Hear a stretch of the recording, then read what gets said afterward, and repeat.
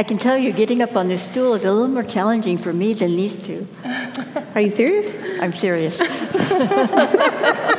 I was most worried about being able to actually hop up here. So some of you may have already woken up this morning or yesterday even and started putting away your Christmas stuff. Because once it's over, it's over. And there is something really wonderful about decorating and being ready for Christmas, and then we just want this normalcy kind of back into the routine. But the hype of Christmas and the frenzy of Christmas and all of those things certainly may be over, but it ain't over. And the story continues. Today is a day that's an in-between day. It's in between Christmas and it's in between Epiphany next Sunday, when we celebrate the coming of the wise people to see Jesus at his house. So there's this in-between place, but there's a lot going on in this in-between place. And one of the things that we want to do is explore what's going on in that in-between place, because sometimes we all kind of experience that in-between. The scriptures are very, I believe, give us so many clues on how to read them, how to listen to them, how to let them read us. And a couple of the clues that we can get when we read scripture is, how many details does it give in a story? If it's a really detailed story, you ought to stop and slow down in your reading and pay attention, because there's a reason for those details. If it's a story that's skipped over, a big monumental thing that's skipped over and just said, and that happened, and then they went on. Well, maybe it was something important, but it wasn't a hinge to experience the other things. So how many details are we going to hear in this story today? And I encourage you to listen to those details. It'll tell you if it's an important story or not. Another thing is how long it takes to tell that story. Does it take a verse, a couple of verses, or is it like the story of Jacob that goes on for chapters and chapters and chapters and chapters? So at what speed does the scripture tell us to move through the story? If it's a story full of details and if it's a story full of pacing, then it's worth stopping and paying attention to. Today, the scripture that we're going to start with, it's a pretty long scripture. So I'm going to read just the first couple of verses to it, because I'd like to address the reason why. This is from Luke 2, 22 through 24. When the time came for their purification according to the law of Moses, they, meaning Mary and Joseph, brought him, meaning Jesus, up to Jerusalem to present him to the Lord. As it is written in the law of the Lord, every firstborn male shall be designated as holy to the Lord. And they offered a sacrifice according to what is stated in the law of the Lord, a pair of turtle doves or 2 young pigeons. This is the word of the Lord. Thanks be to God. So, you guys, I know that our tradition at home was, when I was growing up, was my dad was a Christmas Eve person, my mom was a Christmas Day. So my dad always wanted to open the presents on Christmas Eve, and my mom always wanted us to wait. So one Christmas, my dad pushed and pushed and pushed, and finally, and of course we were all for it, open all your Christmas presents on Christmas Eve. So we opened all our Christmas presents on Christmas Eve, and then the next day there were no presents. And so we were not happy. And that's the last time we ever did that. So then our tradition became we got to open one present on Christmas Eve and all the rest of them on Christmas Day. And I'm wondering about you guys. What was your tradition? I think our tradition was just dictated upon us, and it maybe have come from something similar, that we got to open one on Christmas Eve and then the rest of them Christmas morning. Now, I noticed there was a correlation with the electronic things that you had to plug in, like a remote control car. Those were the ones we were urged to open on Christmas Eve so that we could play with them on Christmas morning and not have to wait for the batteries to charge. We were strict Christmas Day people. Still are. No getting around it. All of this, trying to sneak in that gift, no. My parents are from the Midwest. We do this right? Jello people. Yeah, Jello people. To this day. Yeah. To this day. And that's part of our family as well. How about you? How many of you open all your presents on Christmas Eve? Oh, wow. How many of you open no presents on Christmas Eve? Oh, my goodness. Oh. How many of you open one present on Christmas Eve? Yeah. And all the rest on Christmas Day? A little taster. Yeah. Well, we all have special traditions, and these traditions are important events that sometimes become so important to a whole collective body of people that they become laws. And some of those laws, we have some of those laws even today. We begin to celebrate them in the same way because we all agree this is a really good thing, so let's all do that together. Like going to school when you're around 5 or 6, and getting your driver's license when you're 16, and voting when you're 18. We all made that agreement together, and now it's kind of like law. There are many these types of agreements in the Bible where it was tradition. It started off as one thing and it merged into being a law and became more of a imperative that you do this. So this purification rite that we have this morning right here, it starts off as a simple, in the Old Testament, a bringing your child and acknowledging that this child is a gift from God. That all children, that conception is a gift from God. And so you come back and you present your child in the temple. And this was a really good thing to do. And so it began to become part of the law of God. That this is something that we need to do. We need to acknowledge that God is the giver of all life. So we come to that and we have this wonderful announcement. It became an announcement that God was here in the flesh. So this was a very familiar thing for the Jews who are hearing this story. They would be stuck at this point if they didn't hear that Jesus had been brought into the temple to be recognized, and also to recognize and give thanks to God for his coming. So now we know why Jesus was presented in the temple. But how do we know this was different than all the other times when all the other children that came along were presented in the temple by the parents? And what made Jesus unique? So for the answers to these questions, the scriptures provide us with a story. The story of Mary and Joseph as they encounter 2 eyewitnesses named Simeon and Anna. And Simeon is really the first one to sense that something is different. Something was different. Every holiday, though it's filled with traditions, has something different to it. Perhaps you're a different season of your life. Perhaps you have a new thing or something that has passed away. All of us look forward to family meals during the Christmas holidays, don't we?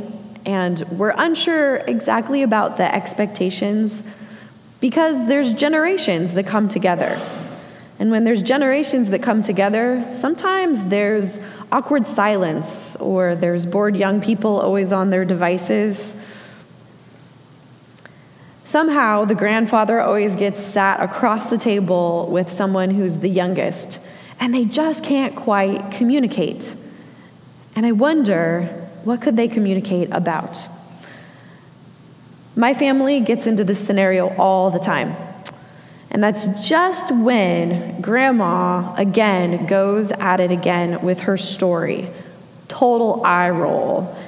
This one was again about the time she was pregnant at a pool party, and there were relatives at the house for 2 weeks, and it was long before her due date. Then all of a sudden, she felt like she was going into labor.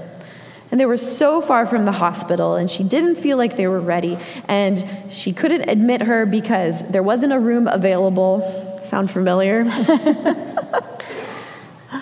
But this year, being pregnant, while hearing this story, I paid attention to her story a different way. I had almost forgotten that she's a human being, that she had an infant at some point in her life, actually 2. And she might know a thing or two and some timeless advice. Sometimes it doesn't feel like the people sitting at the same table, even though they might be family, can even speak the same language. But no matter how infrequent a family gets together, there's so much unknown. There's so much to tell. There's so many things to share and memories to be made. And so I hope to myself that I made a pact with myself, and I didn't want to regret all of this time that I spent with my family. As annoying or fun or memorable as the time might be, I didn't want to miss any of these moments where we engage in these intergenerational kinds of relationships, where we hear each other's story. And even more so than those stories, it's important we get how they came to faith and how they have faith.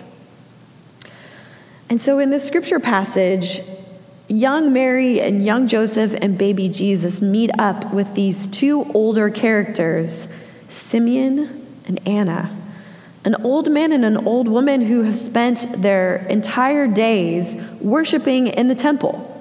And so they're there when Jesus and Mary and Joseph come, because that is their tradition. They're dedicated and they want to know. And they've read the scriptures and they're excited about something happening. They didn't know it was going to be that day, though. So we read on in Luke chapter 2, 25 through 28, and then I'll jump to 36 through 38. Now there was a man in Jerusalem called Simeon, who was righteous and devout. He was waiting for the consolation of Israel, and the Holy Spirit was on him. It had been revealed to him by the Holy Spirit that he would not die before he had seen the Lord's Messiah. Moved by the Spirit, he went to the temple courts. And when the parents of Mary and Joseph brought in their child Jesus to do for him what the custom of the law required, Simeon took him in his arms and he praised God. And now we meet Anna. There was also a prophet, Anna, the daughter of Penuel, the tribe of Asher. She was very old, and she had lived with her husband 7 years after their marriage, and then was a widow, and she was 84. She never left the temple, but worshiped day and night, fasting and praying, and coming up to them at the very moment. She gave thanks to God and spoke about the child to all who were looking forward to the redemption of Jerusalem. Anna and Simeon, they never fathomed that they'd meet Jesus the Messiah, but yet there he was right before their eyes, unexpected, and they didn't want to miss out.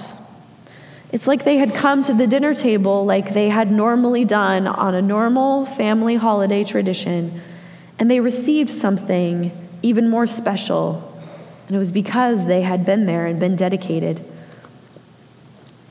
They're usually not paid attention to because they're older and they don't have as much to talk about because those devices get in the way, don't they? But our author, Luke, wants to draw readers of every age and stage into this particular picture. This beautiful picture sit there with Mary and Joseph and Anna and Simeon all centered around this baby Jesus. Everyone needs to encounter Jesus, and they were there. Mary and Joseph needed Simeon and Anna, and Simeon and Anna needed Mary and Joseph. And they thanked God for that moment, and they doted on Jesus, like every grandparent should, right? And there they were, all of them, of different ages and stages of life, and they were drawn in. They were a new kind of community. a new kind of community that looked different. And they worshiped and they fellowshiped with this baby boy, Jesus. That was amazing. I felt like my dinner table was transposed right into the place in the temple courts. And I think about all of the different weird things that might happen during the holidays and how they might be different for you this particular holiday. You know, the couple that I wonder about the most in this scripture passage are Mary and Joseph. The scripture talks about how Mary and Joseph were following the traditions that were expected of them, traditions that countless other young parents had done over and over before them. But this time, these parents, Mary and Joseph, are suddenly interrupted by this man, Simeon, who sweeps the baby out of their arms, all while loudly praising and praying to God, declaring that he, Simeon, has now seen the nation's salvation in the face of this infant child. And so, because he's now seen it, he can die, because this child was going to be the new life of Israel. I think about how that would feel if I were Mary and if I were Joseph.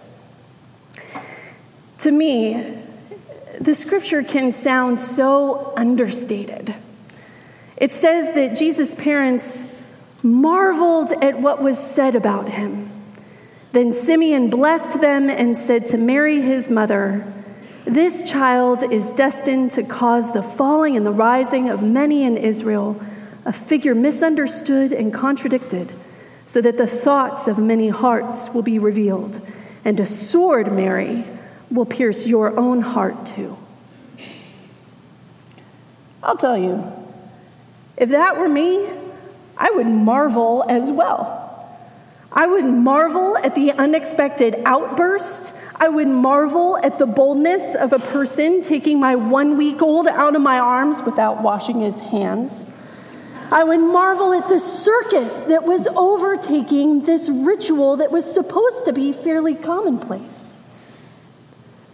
I remember when I was pregnant with my first child, my husband and I had just moved across country from Pennsylvania to Santa Barbara, California, only weeks before I was to deliver.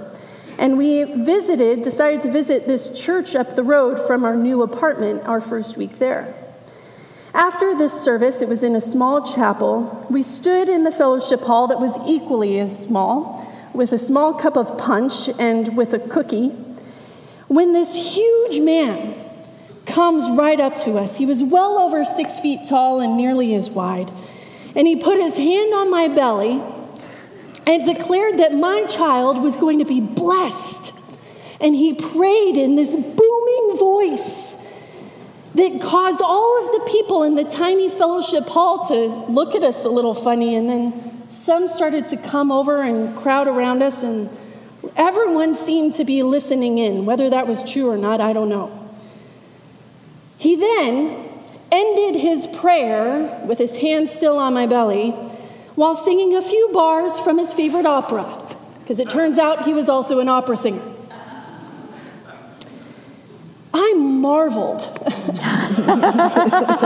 that situation, just to put it lightly. And so I can only imagine how Mary and Joseph marveled when Simeon and Anna approached them from the crowds and from the shadows of the temple, when they prayed over them, when they sang in front of them, when they overwhelmed them with their adoration for their firstborn, before then proclaiming warnings of what was to come. I would imagine that if I were Mary and Joseph, this would be a deeply uncomfortable scenario. One where the truth of God was being spoken by people who made them feel very, very uneasy. Where the hopes that they had for their child were both surpassed and also dashed in the same few sentences. I would imagine if I were Mary and Joseph, this would be something I would marvel at, something I wouldn't forget, something that I longed for, but also something that I hoped wasn't entirely true. It's interesting. I think that, as I'm listening to both of you, it feels to me like Mary and Joseph lived in that in-between space their whole life. I mean, because at the very beginning, they knew that something was walking towards an ending, and something else was there. And so, in a strange way, they had to put it aside and live a daily life. We all live as Christians quite often in an in-between place. We're in between the fact that we are the body of Christ here on earth, and that we welcome being in the kingdom realized, in the future. And the way we think about time is we always think about time moving forward towards God. In this particular story, I wonder if you noticed all of the details about how long Hannah had been a widow. And if you read the story, you'll just marvel at all of the little details that they put into the story. And in some way, what that was trying to tell us is that these were normal people, ordinary people like you and me, who were caught up in this extraordinary series of events. Their whole lives had been moving towards this day for Simeon and Anna. Their whole lives had been moving towards this day since the angel appeared to Mary and Joseph, had been moving towards this consummation of sorts, a time when they would all come together and say, and Mary would say, "Oh, it wasn't a dream, this is real." And where Joseph would say, "This is real," and where Anna and Simeon would say, "All of our lives we've been waiting for this, and it's real." I think it's really something when God comes to us and our belief becomes a reality. Oh, this is really real. This is true. This is the past, the present, and the future. I don't think any of us are so different from Simeon and Anna and Mary and Joseph. That may sound strange, but I really don't. We all have, at some point, been given an expectation, a purpose that we felt like we needed to walk towards, a cause for Christ. Like Mary, we've all been a little skeptical and yet faithful, like Joseph. We've all been blind at times, like Simeon, not seeing the truth in front of us. But when the real truth came, he saw.